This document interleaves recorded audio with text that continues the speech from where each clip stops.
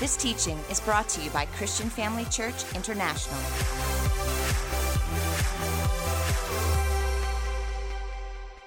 Come on, let's give our Lord Jesus praise. Can I get more fold back on you, please? Father, we thank you so much for your love. We thank you for your grace. We thank you for who you are. You are our living God. We exalt you above all else. You are the one that has given us life. You have given us your word. You've given us everything pertaining to life and godliness. You've blessed us with every blessing. We receive it by faith. And you've given us your word. It's that word that we come to hear today. And so, Father, right now, make a quality decision to put aside all my own ambitions and trust myself only to be your voice. Just as Jesus said, only say what he heard you say. That's my desire. I don't take that lightly. I submit myself under your mighty hand that by your grace I may speak your word with clarity and accuracy. This word shall go forth with great power, igniting every heart with faith that drives out every form of fears. Minds are renewed to your word. Understanding replaces confusion. I believe each and every one of us today are transformed from glory to glory. For this we give you alone the praise and honor in the name of Jesus. Family, you ready to receive? Shout amen. Praise God. You may be seated. Open your Bible at Hebrews chapter 3. Dad and Mom, thank you so much for this honor. It really is a privilege to stand here, and don't take it lightly. Thank you so much. Amen. Now, the book of Hebrews,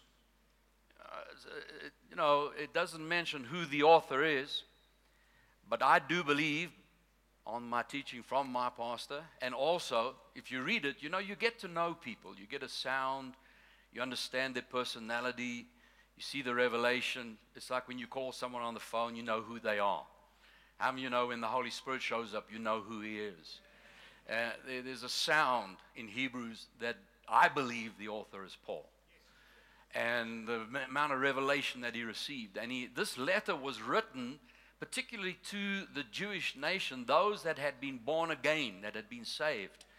And because of the tremendous persecution that they received from those who were still walking in the Jewish tradition, some of them started backsliding, started falling away. They were people of faith, but then started sliding. And so Paul writes this letter and addresses the issue, and he deals with who Christ is and why he is the mediator, the initiator, the instigator, the one who brings the new covenant to us. He goes through how he inherits his name and he establishes the covenant, and then through that how he establishes faith. And it's a great message on faith. You study it through. If you want to know what faith is and how faith works, it's all coming out of the book of Hebrews. And he gets through this conclusion where he's saying, don't fall away. Don't allow that faith to slip. This is what you have. This is what we walk in. And he tracks it through history and shows how faith has always been a key factor. You've heard it from a number of speakers where Jesus says when he comes back, will he find faith? You know, say, will he find love? Will he find church services? Will he find your good attendance? He says, will he find faith? And I thought that is an astounding question, because I'm here. How many you say amen to that? But obviously, Jesus is aware of the primary attack of the enemy is to steal your faith. Without faith, it is impossible to please God. The just shall live by faith. So if he wants to steal anything from you, he starts with the root, which is faith. Because if he can get rid of faith, he can get rid of your joy. If he gets rid of faith, he gets rid of your confidence in God. If you get rid of faith, he gets rid of your confession. And if he can stop you speaking the word, he doesn't care if you go to heaven or hell. It's the word of God alive in your mouth that he's afraid of. And he'll do everything to try and stop that. And particularly in these last days, you're starting to hear voices that we trusted, that have spoken great words, now speaking differently and confusing us. And we're going to be very cautious with it, because now they quote scriptures that quoted before, but it's quoted differently and out of context.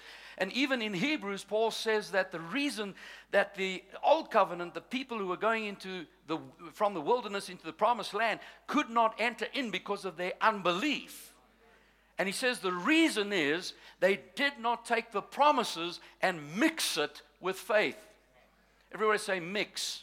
See, you can take a scripture and say, I don't believe in that because, yeah, this scripture says this. And in the way it's structured, you could say, you're right. But how do you know it doesn't take one scripture? Paul said, what I learned, I didn't get from man, I got by revelation. Revelation comes from within, but it takes a number of scriptures to build it. That's why I love the way my father teaches faith. He gives you all the scriptures. See, when you bake a cake, you use flour, you use oil, you use eggs, you use baking powder, sugar. You put all of that together to make a cake, right? You mix it. No one sits down and eats baking powder on its own. So if someone says, we don't eat baking powder, I would have to say, amen. You don't eat baking powder raw. But technically, you do, if it's mixed properly. So when you get one scripture or another scripture, you can make a doctrine, but if you don't have all the others on its own, you'd have to say amen. I see your point. But how do you compare that with this scripture and this scripture and that scripture? And you take all those scriptures and you mix them and you come up with the revelation. God brings revelation through the mixture of faith. And so, yeah, Paul is writing, and he says in Hebrews, you get to chapter 3, verse 1, he says, now therefore, so that's your homework. You have to go find out what therefore is there for. I don't have time for that. By the way, I'm about to teach a message in 30 minutes that took me an hour and 40 at home. 2 sessions of 50 minutes.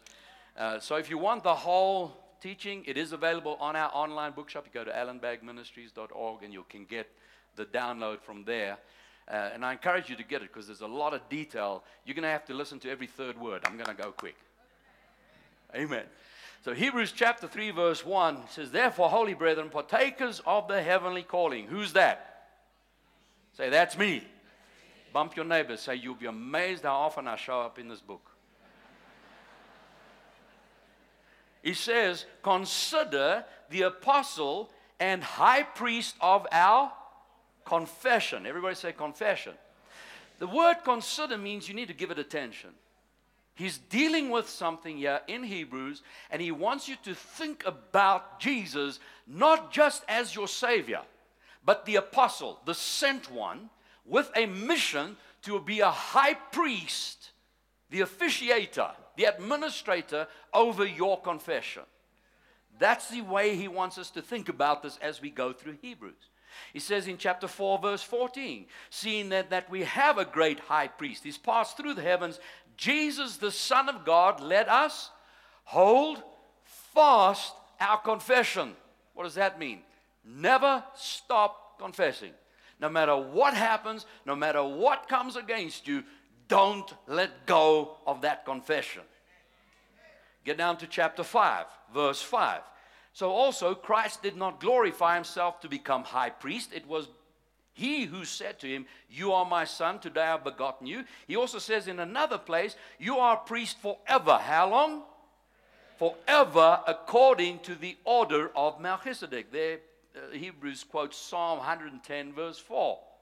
Who in the days of his flesh, when he had offered up prayers and supplications, this is Jesus, with vehement cries and tears to him, God, who was able to save him from death, and has heard because of his godly fear. Though he was a son, yet he learned obedient by the things which he suffered, and having been perfected, he became the author of eternal salvation to all who obey him, called by God as high priest. Now listen, according to the order of Melchizedek, of whom we have much to say and hard to explain, since you become dull of hearing. So Jesus is called, say it with me, Jesus is called according to the order of Melchizedek. That tells me if we want to understand the ministry of Jesus today, we have to understand and know the order of Melchizedek. Because he's called according to that order. I'd like to know what that order is. How many of you say amen? So to do that, we need to do an intense, in-depth study of Melchizedek. You know, as my pastor said, you got to study out the word and have 2-3 witnesses get the full truth of it. Amen? So I'm going to do the best in the next 20 minutes to do an intense study of Melchizedek. How many of you ready? How many of you want to do that? Any Bible students here? To do that, let's start in Genesis chapter 14. So we go to Genesis chapter 14. Now, you know the account here. Abram's nephew Lot was captured, and Abram raised 300 of his own men to go and get them back, and he rescues Lot, and he gets all the goods back. You see in chapter 14, verse 16. So he brought back all the goods. He also brought back his brother Lot and his goods, as well as the woman and the people. And the king of Sodom went out to meet him at the valley of Shaveh, that is the king's valley, after his return from the defeat of Chedorlaomer, and the kings who were with him. Verse 18. Then Melchizedek. Here's our first introduction. Our study begins. You ready? Melchizedek, king of Salem, brought out bread and wine. Everybody say bread and wine. Everybody say covenant. He was the priest of God Most High, and Melchizedek blessed Abram and said, Blessed be Abram of God Most High, possessor of heaven and earth. And blessed be God Most High, who has delivered your enemies into your hand. And Abram gave Melchizedek a tithe of all. End of study. That is it. You want to know the order of Melchizedek? That's it. That's it. And Paul knows this. And he quotes it. And talking about the ministry of Jesus. Now, if that's it, that's our reference. Paul referenced it. He's the second witness to the scripture by the revelation he received from Christ, personally taught by Jesus. Then obviously Jesus sees this as important. What is the order? Number one, covenant. Everybody say covenant. Number two, the blessing. Everybody say blessing. Number three, the tithe. Everybody say the tithe. That's it. The order of Melchizedek. Covenant, blessing, spoken, confession, and the tithe. That's the order. This word tithe has become extremely controversial because Satan will try and steal from you anything that will cause you to walk in the fullness of God's blessing. And one of the primary areas he will try and attack is in the area of the tithe. You've heard it from a number of speakers. And the Lord spoke to me when I was preparing for this week. I had a lot of other great messages. I also like messages when Pastor Beverly, Dr. Beverly speaks. Man, I get encouraged and blessed. How many of you like to shout and jump? And so I like to encourage people as well. And the Lord impressed on me and said, this is what I need you to deal with. And I played with it, I wrestled with it, prayed, and looked at my other notes. Come on, how many speakers know what I'm talking about? And he kept bringing me back. This is important to him. It's important to him. Why is this so controversial? The word tithe is not a religious word. It's not even a legal term. It is an arithmetic term. The Hebrew word for tithe is the Strong's number 4643. Ma'asar. Everyone say ma'asar. You're all Hebrew now. Now listen, for those that are Hebrew scholars, if my pronunciation's off, please excuse me. I am by birth English and by spirit Holy Ghost tongue. But Hebrew I look up in a dictionary. I do the best to pronounce it. Now the word ma'asar simply means 10%. 1/10. That's what it means. So when the Christian says, I don't tithe, what are you doing? You're saying, I don't 10%. Okay, so what percent do you?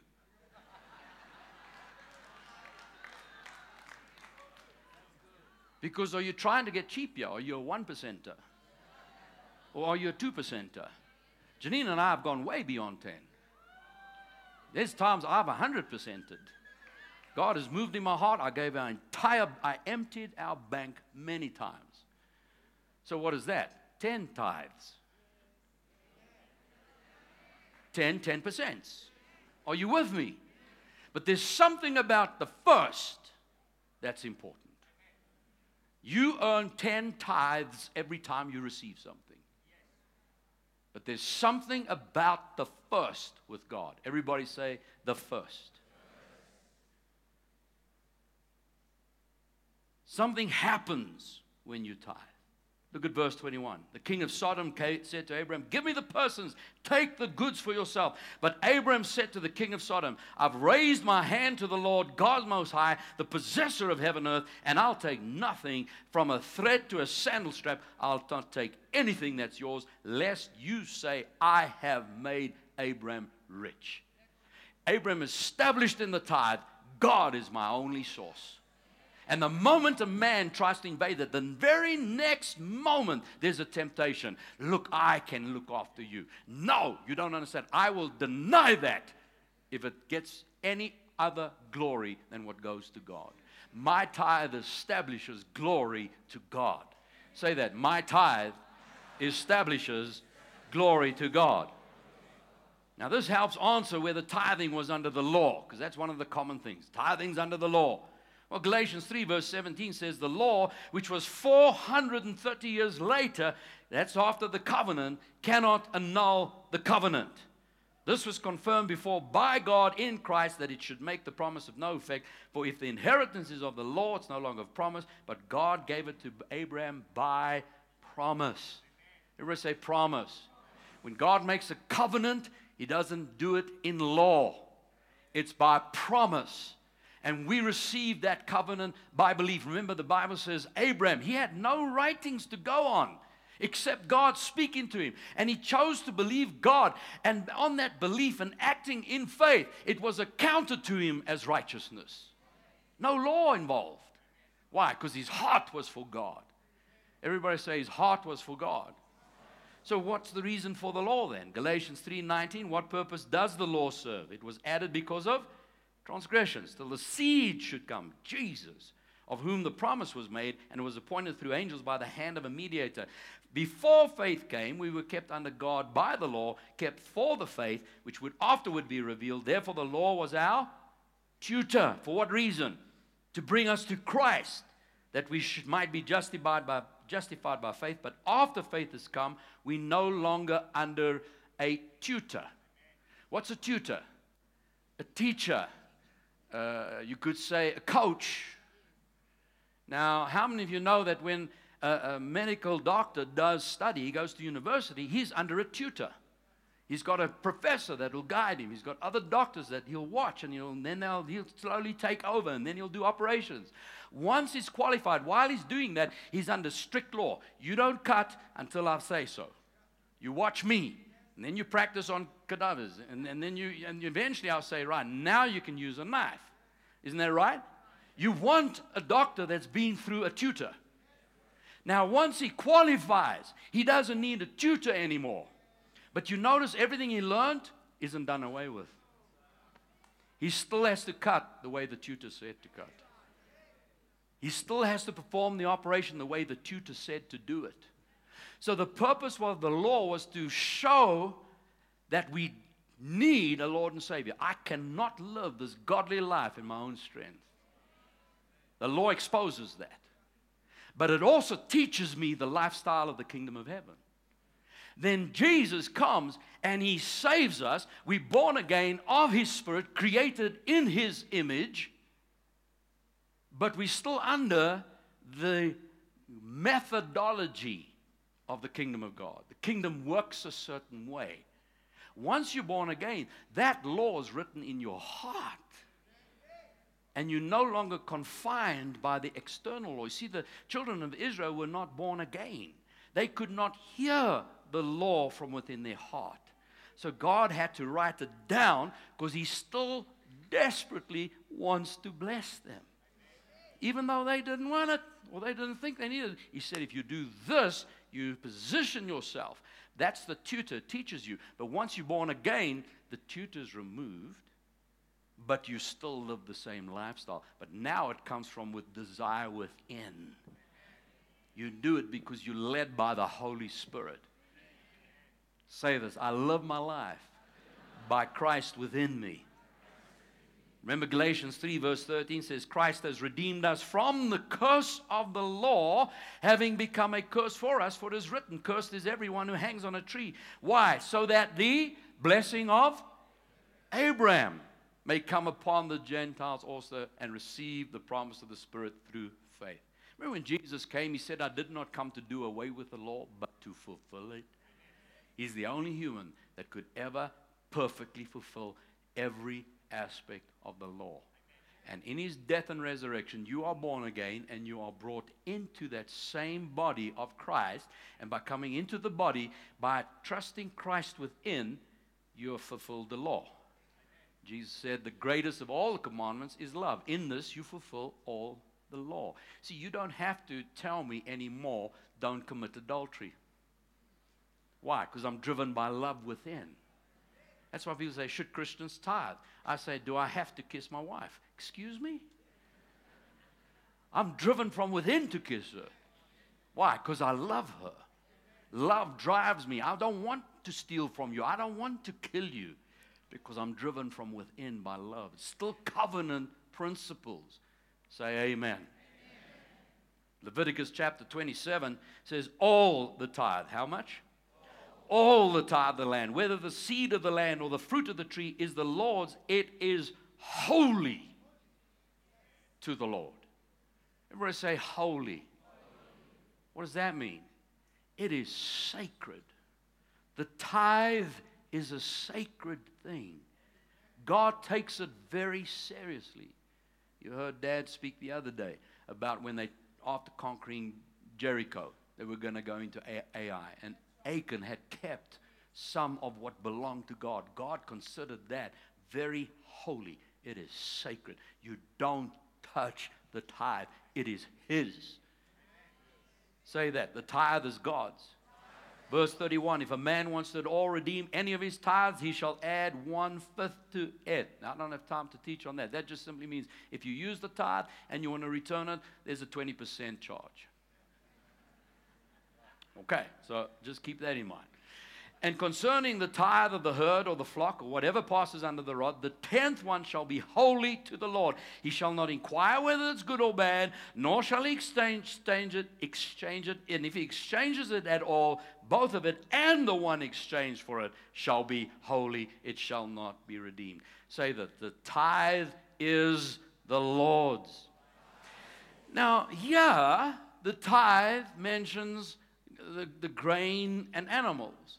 And sometimes people use that. You know, you earn money. It's not grain and animals. That's baking powder.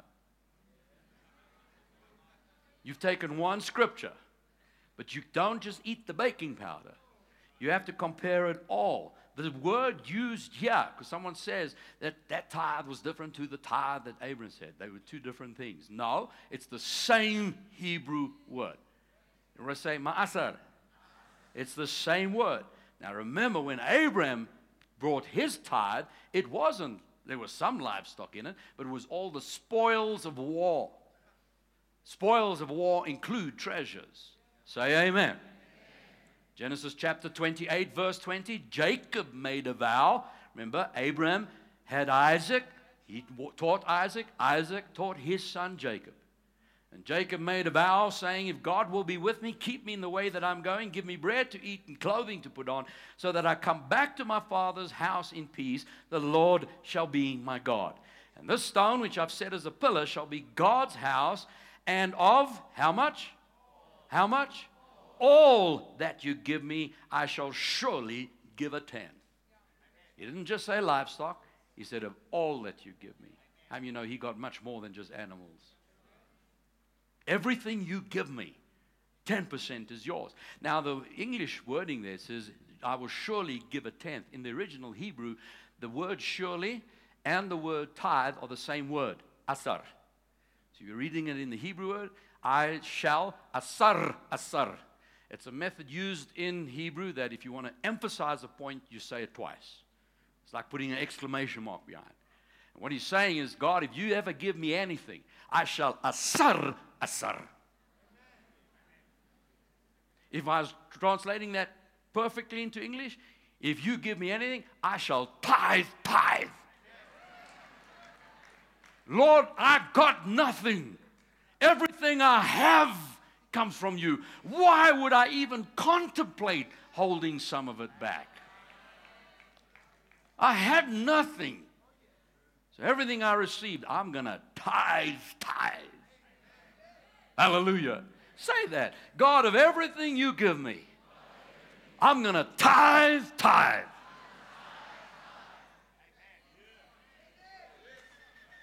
Go back to Hebrews chapter 7. Look at verse 1. This Melchizedek, king of Salem, priest of the God Most High, who met Abraham, returning from the slaughter of the kings, and blessed him, to whom also Abraham gave a 10th part. Now that word 10th is the Greek word 1181 in the Strongs. It's also an arithmetic term. It's the Greek word dekate, D-E-K-A-T-E. Everyone say dek. You know, decathlon? That's 10. 10 events. The decimal system, decimal, is the system of 10. That's all that is. Abram gave a 10th part, being translated. He's the king of righteousness. Who's that? King of Salem, meaning king of peace. Who's that? Without father or mother. Who's this? Without genealogy. Neither beginning of days nor end of life. Who's this? Made like the Son of God, remains a priest. How? Family, we are talking about Jesus. Yeah. Say, this is Jesus. Jesus showed up to Abraham before he was given his earthly body through his mother Mary. Now this Jesus, consider how great this man was, to whom even the patriarch Abram gave a 10th of the spoils. Now indeed, those of the sons of Levi who received the priesthood have a commandment to receive tithes from the people according to the law, that is from their brethren, though they have come from the loins of Abraham. Notice he's talking about the tithe of Abraham and the tithe of today as the same thing. He doesn't consider it two different things. And he says, he whose genealogy is not derived from those received tithes from Abraham, blessed him who had the promises. Now, beyond all contradiction, the less is blessed by the better. Young mortal men receive tithes, but there he receives them, of whom it is witnessed that he lives. Even Levi, who receives tithes, paid tithes through Abraham, so to speak, for he was still in the loins of his father when Melchizedek met him. How many of you know when Jesus died, he was buried in the tomb? So were you. In baptism, you're buried with him, even though you're alive today. And then when he came out the tomb, so did you. You came out in resurrection life. Took him 3 days, took you 2 seconds. But it's the same event. So the same way, when you bring the tithe, you are in that moment in Abraham presenting the tithe to Melchizedek, Jesus. He still receives the tithe today. It's not, Jesus. Jesus still receives, you say that, Jesus still receives my tithe today. You see, you bring it to the house of God. You put it in the hands of Levi, who's the priest, who's the type of your fivefold ministry today. You bring the tithe to the house of God. You present it to Levi, but in spirit, it is given to Jesus. Hebrews chapter 7, verse 8, the Passion Translation says, although the Jewish priests received tithes, they all died, they were mortal, but Melchizedek lives on. That's Jesus. Malachi chapter 3, verse 8. Will a man rob God? Yet you've robbed me. But you're saying, what way have we robbed you? In tithes and offerings. You're cursed with a curse, for you've robbed me, even the whole nation. Now, family of God, how many knows this is not saying if you don't tithe, God will curse you. Jesus bore the curse. He's not going to use it to hurt you. But you notice, Abraham didn't tithe to get the blessing. He was first blessed. And the response was to tithe. So you are blessed. Well, then how come I don't see it happening in my life? Well, the first person that came here tonight, this afternoon, the place was dark.